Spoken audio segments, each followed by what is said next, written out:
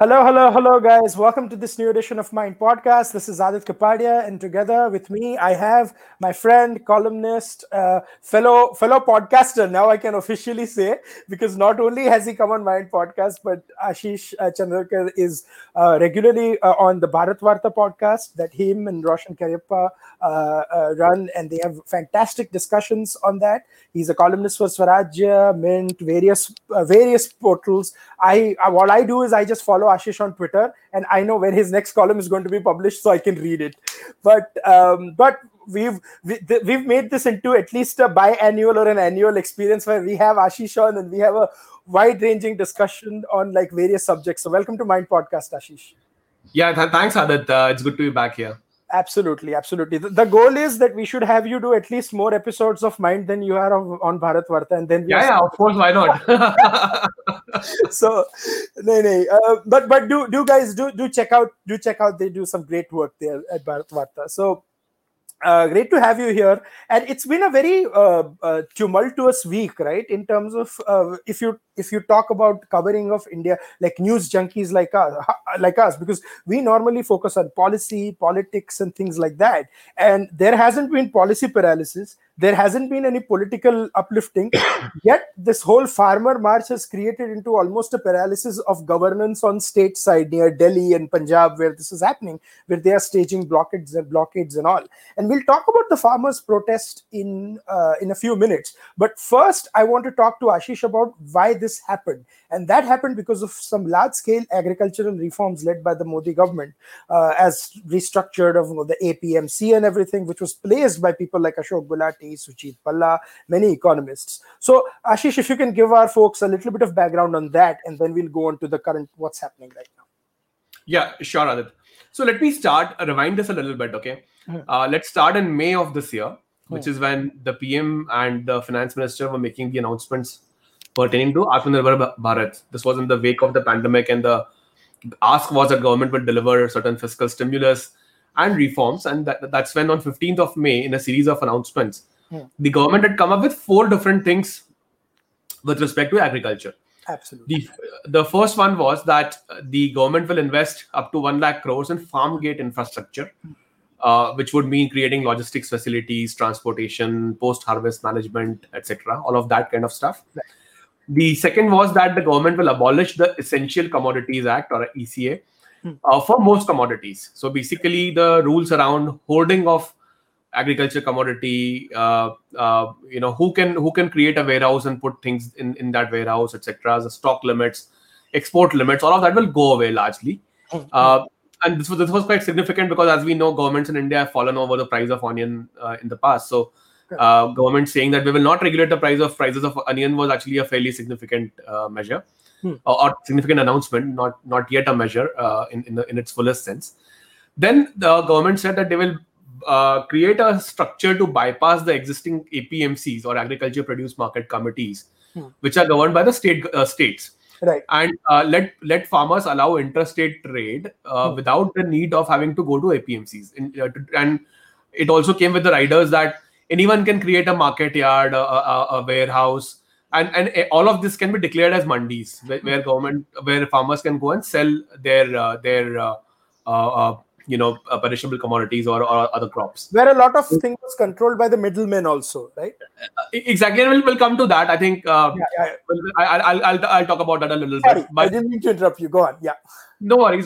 So that is one. And the fourth part was, of course, that the government will create a legal structure to allow aggregators, large buyers, retailers, and sellers to buy directly from the farmers. They don't have to go via the so-called mandi structure, or they can directly enter into contracts with the farmers. Correct. Now, all of this was already put into an ordinance on June 4th of this year. So 20 days after this was announced. So these laws, Adit, have already been in place for the last 6 months. Okay. 6-7 months now, basically. They were gazetted soon after the president gave the approval.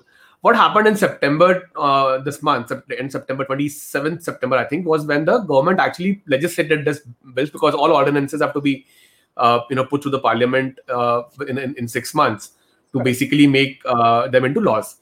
Of course, otherwise the ordinance have to be promulgated again or they lapse. So on 27th September, two bills were passed, which was the Farmers Produce Trade and Commerce Promotion and Facilitation Bill, which was essentially around the interstate trade, and the fact that the APMCs were no longer mandatory. Then there was Farmers Empowerment and Protection Agreement of Price Assurance and Farm Services Bill, which was around the contract farming, large buyers, etc. And of course, the Essential Commodities Act, which was amended, and the changes which were proposed were essentially put through in the act. So all of this happened like 6 or let's say 5 months after the laws actually being in force, right? And there was no opposition through June till September end. But the political part, of course, there weren't enough number of trades. Although, if you read some news reports in Financial Express by one journalist, Nanda Kasabe, who writes very lucidly on Indian agriculture, she has been hinting that in states like Maharashtra, this had already taken shape. I mean, this has already put some impact in the mandis, which is that the volume of commodities in mandis had already declined even through June, July, August.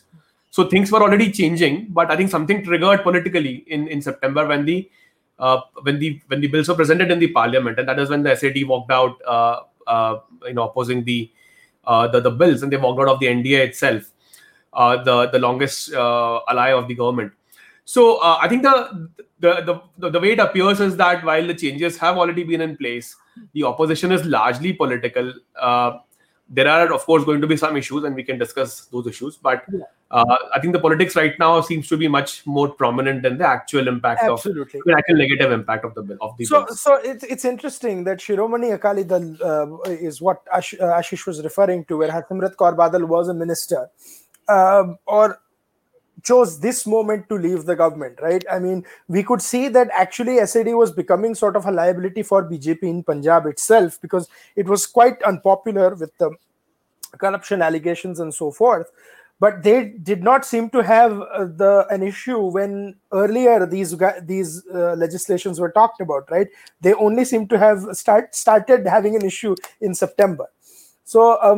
So clearly that was the case. The second thing was, right now you see the farmers are marching, who I think they're from Punjab, UP, Rajasthan, parts of Haryana and Delhi, I think. So Punjab basically seems to have the most sort of things, and Amrinder Singh has said certain things. But you also have opportunistic cases where Aap Delhi has sort of supported these laws, and Aap Punjab is speaking in another line or something like that. So explain that dichotomy, right? That what the hell is happening? Are these laws actually being celebrated by parties who have nothing to lose politically, and then parties who think they might lose are suddenly being, these laws are anti-farmer? So I saw a news report yesterday which said that AAP had already notified these laws in the state on 23rd of November. Wow. But a week later, they are saying that they will, help the farmers by giving them food, etc., giving them shelter on the highways. So I think, of course, politics always wins in India in that sense. And I think political parties also know that good economics is also important. So they basically first do the right thing and then they oppose it after having done it themselves. Yeah. So I think that template seems to be work. I mean, Haryana is in the same boat in some ways, where ultimately the laws were. I mean, let's come to know what the specific issues are, right? So and why Punjab and Haryana have kind of got triggered more than other states. So see, essentially, we know in agriculture the way it works in mandis is that the mandis take a large cut of what the money which goes to the farmer. And essentially what the retail prices are. Right. The retail prices start getting jacked up because the mandis impose a lot of fee and levies and so on, right? Right. So as per various studies, let's say if I am buying something at a price of X, the farmer may only be getting 15%, 20% of X. Everything else is in the value chain. Now, this has resulted in this argument that middlemen are creating a problem. See, middlemen need not be demonized per se.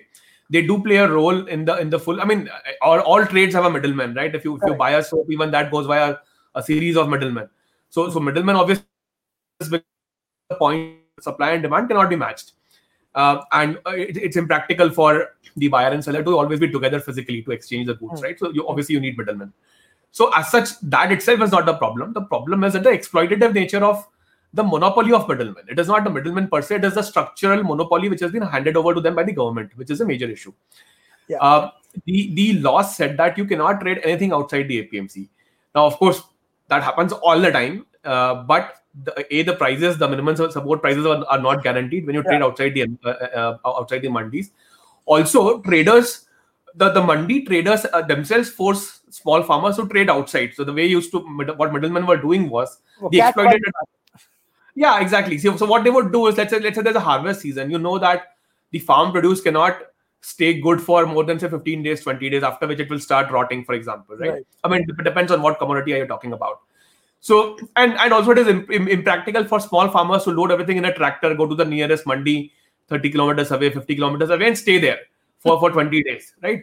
So what the traders would do is that they would not buy from the small and the middle, like small farmers, small and the marginal farmers. Yeah. They will just say that some technicality is there, weighing machines are not working, your quality is not the right quality, any kind of nonsense will happen.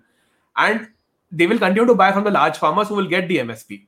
Exactly. But when the small farmers' turn comes, they are queuing up in a mandi 3 days, 4 days. And when their turn comes, they would just be told that, for XYZ reason, we cannot be buying this.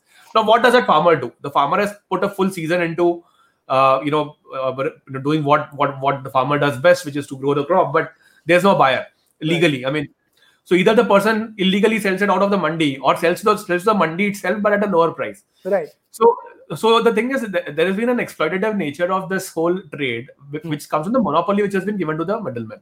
Right. That monopoly has now gone away with this farmers. The mandis are not gone away. The middlemen are not gone away. Their monopoly has gone away. Right. So they are protesting against the non-monopolization, which is actually quite, let's say, anti-market in its opposition. Right. Now, politically, sorry, yeah. No. Go ahead. I was going to add to what you were saying. Yeah, go ahead. Yeah. No. So I was just saying that the APMC structures have never worked very well in most of the countries.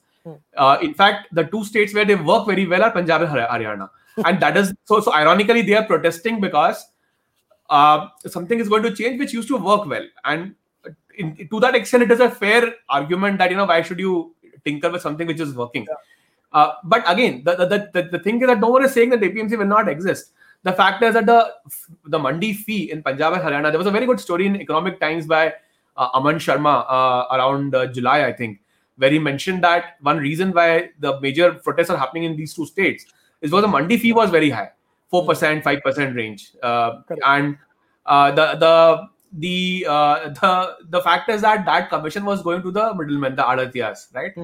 And now, if you can bypass that system, even if it is not, mandis will exist, but if you don't have to go to mandis, that 4-5% commission just goes away, which is essentially free cash which was accruing to them so far. Absolutely. So that is the major cause of the issue of the protests. What I wanted to add to this was that basically, if you look at the whole argument from the sort of the farmers, where they talk about कि WTO में हमको concession नहीं मिला, some are saying that there will be too much privatization, or that we have to compete with cheaper import. Basically, they are saying that government should install adequate protection, and this is too much free marketism. Now, the irony is that 6 months ago, 1 year ago, not the farmers, but many intellectuals on TV studios who were standing with the farmers today were saying that Modi government is not free market enough.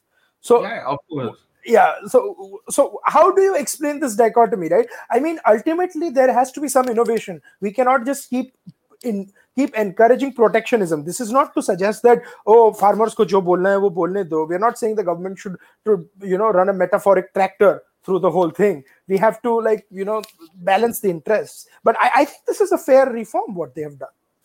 No, of course. See, again, what happens other than the Indian political commentary is that a reform means anything which the government has not done. So whatever the government has done, even if it was a reform 6 months ago, stops being a reform as soon as it is done, because, it doesn't, there's still some things pending, right? So I think the what is a reform is a moving target in Indian commentary. So and as you rightly pointed out, people who have been for years tweeting about how India needs free markets as far as farmers are concerned, are exactly the same people who are not saying farmers need protection. They do not need free markets. So anyway, I think that's just the non-serious part of the commentary which happens. Yeah. But the fact is that I think the biggest announcements were not just these announcements. There was something in the budget also. To your point about technology and innovation, in the budget, the government had sanctioned 7,000 crores for creating 10,000 farmer produce organizations. So 7,000 crores will be provided by NABARD as loans or other banks through NABARD as loans for farmer FPOs. So the government had already put in a place a mechanism for farmers to come together to create a collective buying setup, which could be quite professional. Each FPO could be managed by marketing professionals, finance professionals. They can apply agri tech. They could get startups involved, all of that. And these are all enabling factors, right? So it's not that a small farmer has to now go and negotiate with a Pepsi or a McDonald's or a Reliance Fresh, right? They can go do this via FPOs. And so that enabling mechanism was already in place, and the technology provision had already come in the budget itself. I mean, at least the structure of it. So these announcements were just a logical series of announcements. It's just that whenever something happens, people stop valuing the importance of it, right? That's how the political commentary in India, unfortunately, is that okay, you asked for Ram Mandir got done, so now it doesn't seem that important, right? I mean, while a whole generation of politics was actually concentrated only on Ram Mandir. So I think these reforms have also become a little bit like that for the commentariat. Especially this week, you would only have discussions on whether a Ram Mandir would be built or not in the coming week. Absolutely. Ideal time to not demonize a mandir itself. Yeah, right? So this is why we have Aashish on the podcast. Without even knowing, he's going to stumble into some historical event that this happened this weekend. Like, chalo, ye discuss karo. So I think Ashok Gulati wrote a wonderful article in May saying this is a 1991 moment for agriculture. It absolutely is in terms of the far-reaching impact. And with due respect to Ashok Gulati, I agree with him. I think we also need to stop having 1991 moments. Maybe we need to have more 2020, 2021 moments, because whenever some reform is done, this is like, oh, this is a 1991 moment. Yeah, absolutely. I think most people forget that a lot of 1991 reforms were undone in 1993 by the same government. But yes, I mean, that's okay. At least we made a start. So people always forget a lot of. I mean, they tend to remember what they feel is right, and I think that's the advantage of having these podcasts, Adit, where you can go and question some of these assumptions which are quite popular in the general public. See, again, Aashish unwittingly brings up that era from 91 to 93 and then talks about Ram Mandir also. It seems like everything we talk about has roots in 1993. So, but before we even get into that sort of the political thing, I've seen tweets about the Farmers' March by a few geopolitical analysts around the world, like Monty Panesar. Yes. So I don't know. I'm going to share my screen and sort of show our viewers what tweets they are. If you guys are listening to this on SoundCloud, guys, you might have to check on YouTube and see what is going on. So basically, if I were to show this is what Monty Panesar was talking about, right? Basically, what happens if the buyer says the contract, will cannot be fulfilled in the quality of crop. And then you had Ruby Sahota, who's an MP in Canada, saying that she rose in the parliament to urge the Indian authorities to stop violating the fundamental democratic rights. I don't think the Indian authorities are violating the fundamental democratic rights, but there seems to be almost a sort of a pattern to this, right? A lot of people from Britain and Canada who seem to have been talking about a certain referendum to happen in 2020, the same lobby is pressurizing a lot of these voices in Canada. It would seem, let me not attribute any motives, but it would seem the same lobby is pressurizing these people to say something. Yeah, I think Ruby Sahota and Monty Panesar need to remember that Queen is no longer the head of the India, the country, the modern country. Yeah. They could have appealed to Justin Trudeau and to Boris Johnson to take away their subsidies of the farmers there, which in fact UK, Canada, US actually do have a lot of agriculture subsidies, which distort the international trade in favor of their farmers. So I think they, of course, have no clue what they're talking about. I just hope that they were. I just hope that some of these influencers, maybe not all, but some of them were actually paid for doing what they were doing, because I think that is the only explanation of these tweets. The fact is that see, these are the type of events, Adit, which discredit the protests, right? I mean, I will not go as far as saying that this is a Khalistan protest, right? I think there could be genuine issues. No. And Also, Monty even doesn't talk about Khalistan. He says Khalistan. Yeah. If you get his old tweet from 2019, he says, there is a lot of enthusiasm of Khali Satan. Can Khali Satan happen? I tweeted about it. So, So, it's not to say that these are motivated by a foreign lobby, but however, the problem is that these lobbies do get intermingled in the protests. And that kind of discredits the whole objective, right? So, there could be genuine issues. I think what we need to remember is that no public policy will ever solve the problem, 100% of all problems of such a diverse country as ours, right? So there could always be some rough edges and things to be corrected and so on. So no issues in taking on board the right objections and fine-tuning the laws to make sure that the vulnerable sections are indeed protected and so on. But I think the moment you start having this global brotherhood, backing, trying to put international pressure on the Indian government as a mark of a diplomatic onslaught, I think that is when things get discredited. I think what's going to happen is that even if the Indian government was or could have considered putting up some provisions around MSP, etc., in a more liberal way in the laws, I think it's not going to happen now with all these people hijacking. I find this insane. I cannot understand. Say the Black Lives Matter protests were happening in America. I would not have seen the Indian Parliament talk about it, debate about it. So this is, and this was a much bigger systemic issue that they were talking about. This is an issue related to India and what is happening in only 3 major states, right? Now, agreed, the concerns of the farmers, the government needs to go there, talk to them. And honestly, the government has communicated very well. That is one sore point where you and I, people like us, have always said that, the government must communicate better, Actually, they have this time communicated quite well.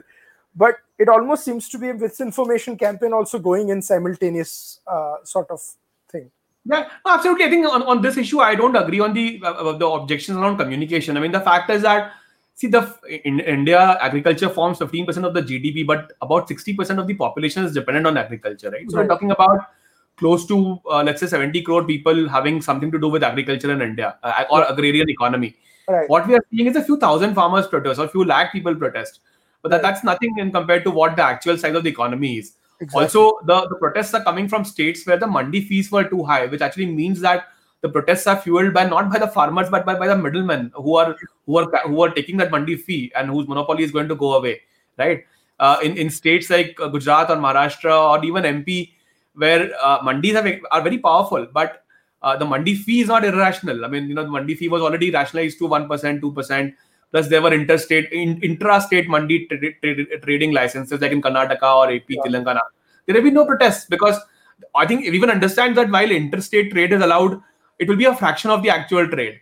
What is going to happen is the farmers will still go to the mandi. It's just that a part of their produce can get better price realization. So I think most states understand there's a pragmatic view here. And before someone digs up our old tweet and says, aap to Gujarat, Maharashtra, MP ki baat karoge since you represent 3 states. Yes, we do. But we also follow that states and other states very closely. So this is why I think Karnataka, AP, Telangana have had some good farm changes as well in the last few years. So I think that they've also done quite well in terms of facilitating the intra-state movement at least. No, because I actually got a lot of hate on this. So and I don't know why, because I was doing a lot of these threads during the Bihar election results. Right. And there were 7 states doing by-elections. So I typed the first 5 and then the next 2 years. Now, mera naseeb aisa tha that in the next tweet there was Telangana and Karnataka.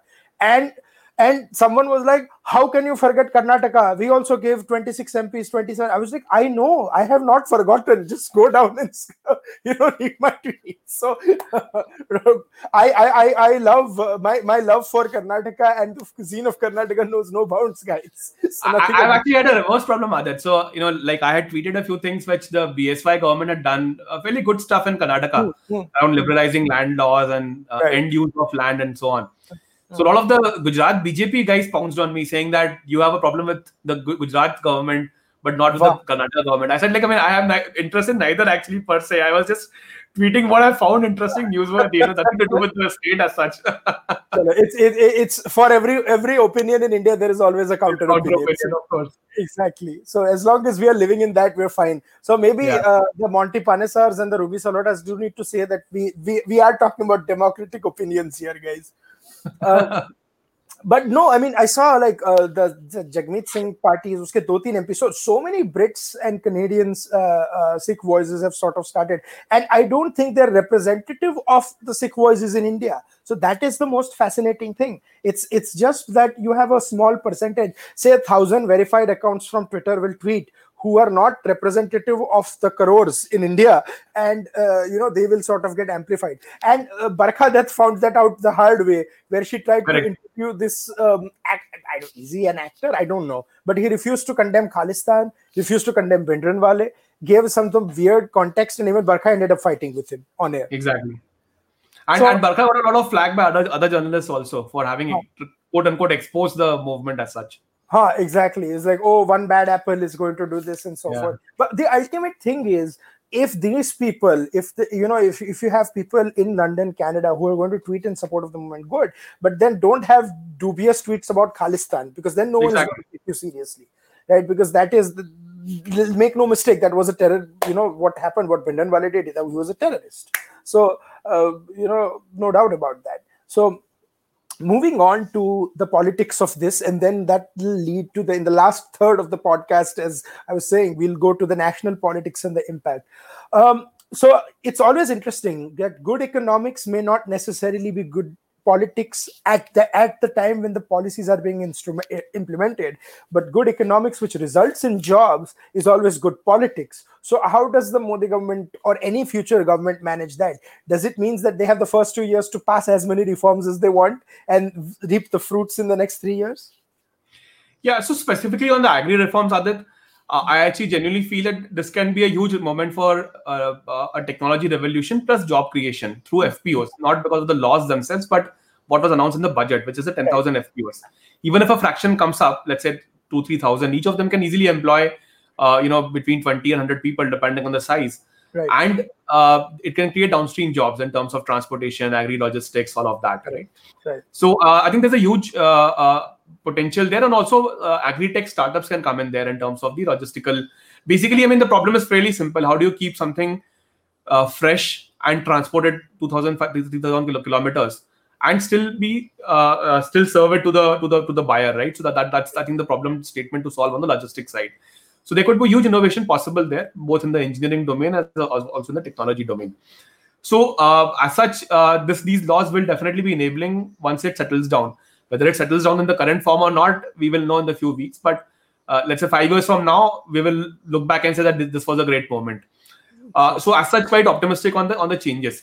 Having said that, if you look at the more proximate politics of Punjab and Haryana, one issue which, if you look at Punjab, the politics is dominated by what the Jat Sikhs, right, which is about 20-25% of the population. Correct. Also in Haryana, historically, the politics was dominated by the Jats, and only now with the Khattar government coming in, BJP kind of deviated from that largely accepted path of how politics run. Chief minister and so forth. Exactly. So the thing is that it is also a moment where look at Punjab. If you look at SAD, Congress, AAP, all parties are reliant on the same lobby of which is only 25% of the population, but controls the state in a very, very strong way. I mean, they have a very tight grip on the state politics, policies, all of that. So it may also result in a counter polarization in that sense, which is that the Punjabi Hindu voters of Maharashtra, of Punjab, and also of the other Sikh voters who are not really in the power, who really not tasted power as such. Yeah. They can also counter galvanize in other direction, and the only other direction right now is BJP. And then you also have a lot of Dalit population in Punjab, and who are not particularly on the same terms as the Jat Sikhs who have been ruling Punjab. So there is, within the Sikh community also, there is a caste divide, so to speak. Yeah. And I mean, I was saying that even in Maharashtra, this has happened where BJP has suffered because the fact is they were never able to break the Maratha politics, and of course that is how they have not won the state in the in the local elections. I mean, in the assembly elections. So I think the same issue has been there in Punjab and Haryana, but now in those states maybe there's a counter polarization possible because of this protest. And in Maharashtra, it's interesting because in 60 years since the formation of the state, 1960, the only 10 years when non-Congress government have been power, 95 to 99 Sena BJP, and 2014 to 2019 BJP. Abhi bhi Sena power mein hai to Congress ke saath hai. So that is sort of the thing what Aashish was talking about.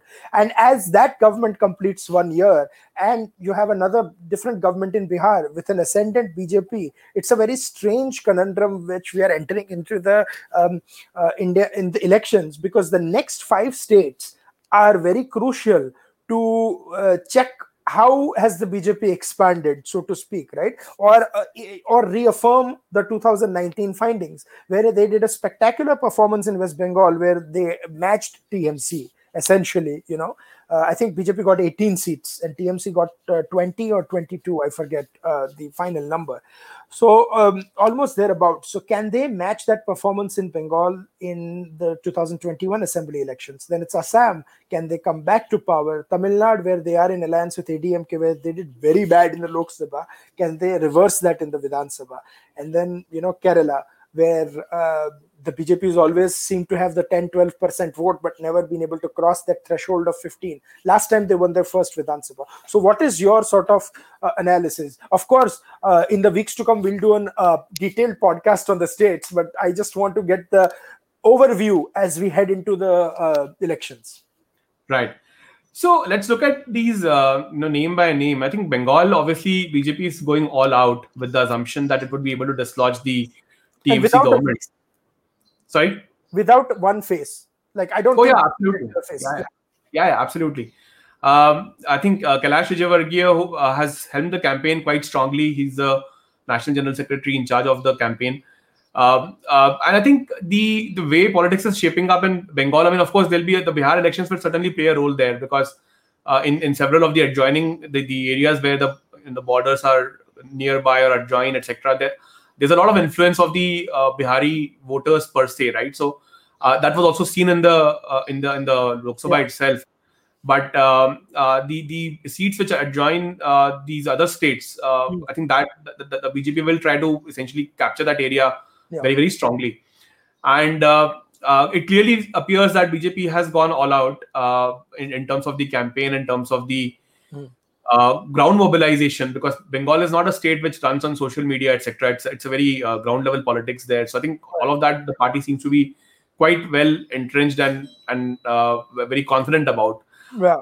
Assam is interesting because both Sonowal and Himanta Biswa Sarma have been very strong in their personal roles which have been given to them, and with the demise of Gogoi, Congress also doesn't have a very strong leader per se in the state, right? Like, who's going to be at the helm of the affairs there? Right. So that has also, so I think the BJP should fancy its chances to retain the state. I mean, of course, there are issues pertaining to the ethnicities and the laws, etc., and some bit of, let's say, a variance between what the center wants nationally versus what the BJP voters of Assam want for Assam. But I think nationally the objectives are the same. Right. But I mean, how is that contradiction managed for the state? That would kind of determine the outcome, I guess, for the next election. TN and Kerala are like, what, as the Australian cricket team described, final frontiers when it comes to India. I think for BJP, those two states. इस हफ्ते Australia India का example मत दिया करो. This is the very wrong week to give an example. Yeah, like I tweeted, we have improved between first and second ODI, better than Australia. So hopefully we will win one of the T20s, maybe perhaps. But here is the problem. We have improved, but Australia has also improved by 16. No, we improved by more than them. I did a Congress type analysis of how the improvements happened. Achha, so, you did what Chidambaram did in 2017 Gujarat. Yeah, I mean, we've something like that. We've improved our seats by 4. and BJP is down by 2. So Vinod Mehta said on Times Now that by this logic, you will win your election in 2134. So exactly. So I predict one T20 win potentially in the later in the series. But I think getting back to TN and Kerala, I think I think the party BJP probably will try to look at winning some seats, potentially let's say 5 seats. But even that seems like an uphill task at this stage. Correct. Of course, in Tamil Nadu there's an alliance with ADMK, so if that alliance stays, then things could be a little different. But Kerala certainly is very difficult. I think the idea should be to see if the party can actually get 15% vote at all, and if not, then that probably will get deprioritized in the scheme of things.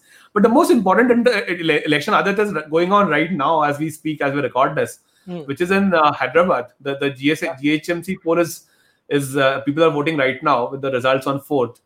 And that would be a very interesting election because after the bipoll win of BJP in the Dubaka seat, TRS basically advanced the GHMC poll. These are not on EVMs. These are local polls. So state decides and state election commission decides. And this is a poll on ballot paper.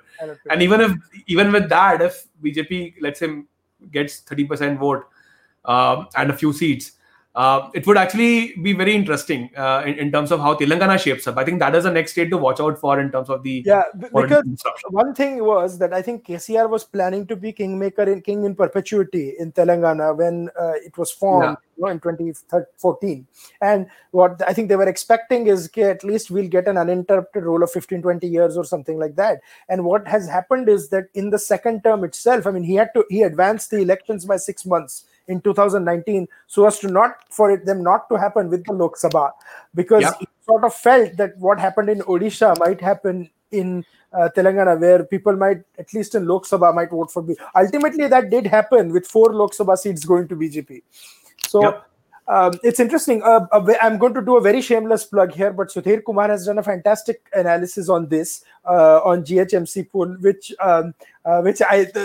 ironically, the MP I was talking about, Dharmapuri Arvind, he had something to say on that piece as well, agreeing what KCR has done. And Suresh Kochetil did an analysis on the Dubaka Assembly poll, and why it is crucial is BJP was not expected to do well, but they ended up winning it by 10,000-11,000 votes. So it was not even like about 500 votes ki jeet ho gayi. It was still a narrow win, but still by a sizable chunk. So something that Mr. a certain American politician could not claim anything about it. So anyways, those jokes aside, coming to sort of the last part of it all is the national picture, right? It is no doubt that the BJP is in the ascendance nationally, but are we now, if they were to do not as good in Bengal or Tamil Nadu or Kerala, are we to see now that split verdicts are going to be more and more common in the months to come? Because then the BMC polls happen, the Delhi elections, everything.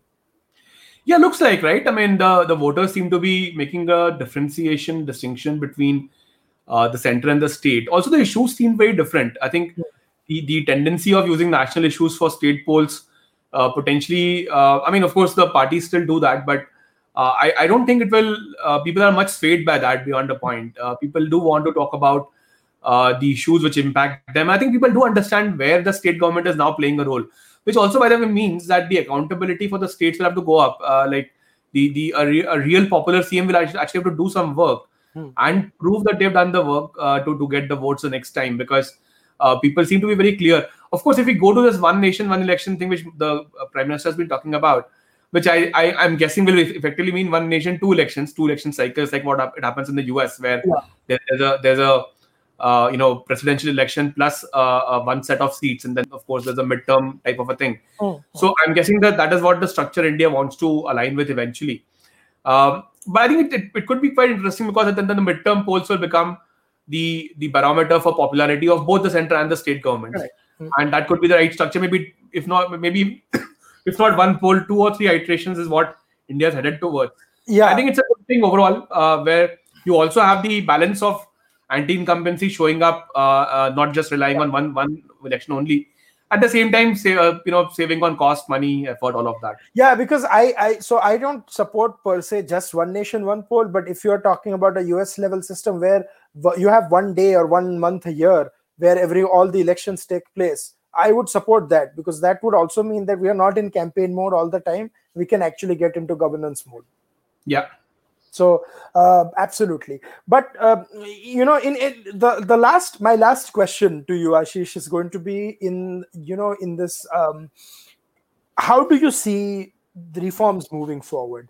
Coming back to sort of completing the circle on the whole reforms bit, economic reforms, do you think that it's going to require, because we saw in the land acquisition bill, the first few months the Modi government tried to push it, the 1.2 in 2014, and it didn't go through, and they sort of have abandoned any ideas of introducing that. Do you see anything like that coming if they would do win these assembly polls? See, my sense is that at this stage the government is far too popular and powerful in the both houses of parliament to actually back down. I mean, they are at 303 Lok Sabha seats. Then Rajya Sabha 93 BJP members, plus a few more seats will come for by polls, etc., due to the deaths of different people. So BJP plus a few other parties can easily get to 110, which is like the halfway mark effectively. Generally, I mean 122 is there, but Rajya Sabha is also never completed. So let's say they can easily get 110, 115 votes in Rajya Sabha also. So I don't see any major climb down from here happening on any bills. In fact, the land bill is probably the 2004 election for BJP supporters. The fact is that is the only time the government has backed down, and that is also because there was no majority in the Rajya Sabha then, right? So there was no point in pursuing it in 2014. And now with the policies about land pooling, etc., government has already bypassed it in the sense that it has delegated that task to states, saying you create the land pools and we will essentially promote it, rather than the central government trying to adjudicate every land acquisition per se. Absolutely. But people still hold it as an example because that is the only time government has actually backed down. So there's no other contrast available. So I would say that a good number of tough reforms or tough bills have already passed since then. So there's no reason why they will back down on the agriculture bill. Definitely, there could be some enabling provisions around how the contracts are structured and how they are. Let's say what is the remedial mechanism for dispute resolution. Some of those changes may become more, let's say, friendlier to the states and potentially in that context. But I don't see the structure of the bills changing from here on. And not just that, I think there's a lot more which is to come. I mean, the budget is just 2 months away. 1st of Feb, in fact, exactly 2 months away from today. There could be many more things which might come in the budget itself in terms of the changes. So the reform momentum should continue. And I hope the government finally looks at a fiscal impetus for the salaried class, which is essentially the sore point has been so far. So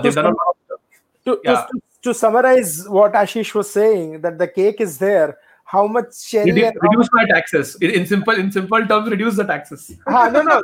The cake is there on the table. How much icing and how many cherries the government puts, maybe we'll know in the next couple of months. Yeah, I mean the salaried class is only about, let's say, 8-10 crores in India, but they're also the most vocal people on Twitter, Facebook, etc. So you think that nothing has happened because their personal income tax slab has not gone down. So basically that's where the problem is. Yeah. So there you go. If the powers to be are listening, maybe a reduction of income tax is always on the agenda. But now Ashish has put that in no uncertain terms.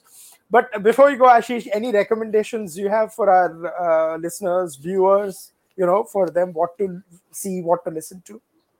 Yeah, no, I've been reading this book, The India Way, by India's Foreign Minister, Dr. S. Jaishankar. Right. Very nicely articulated. Actually, it's a very nice book in the current times to understand, especially with the onslaught of British and Canadian celebrities and parliamentarians on Indian democracy. I think it's a good book to understand how the government today thinks about some of these issues and how they are prepared for some of it also, not getting too overwhelmed by these opinions.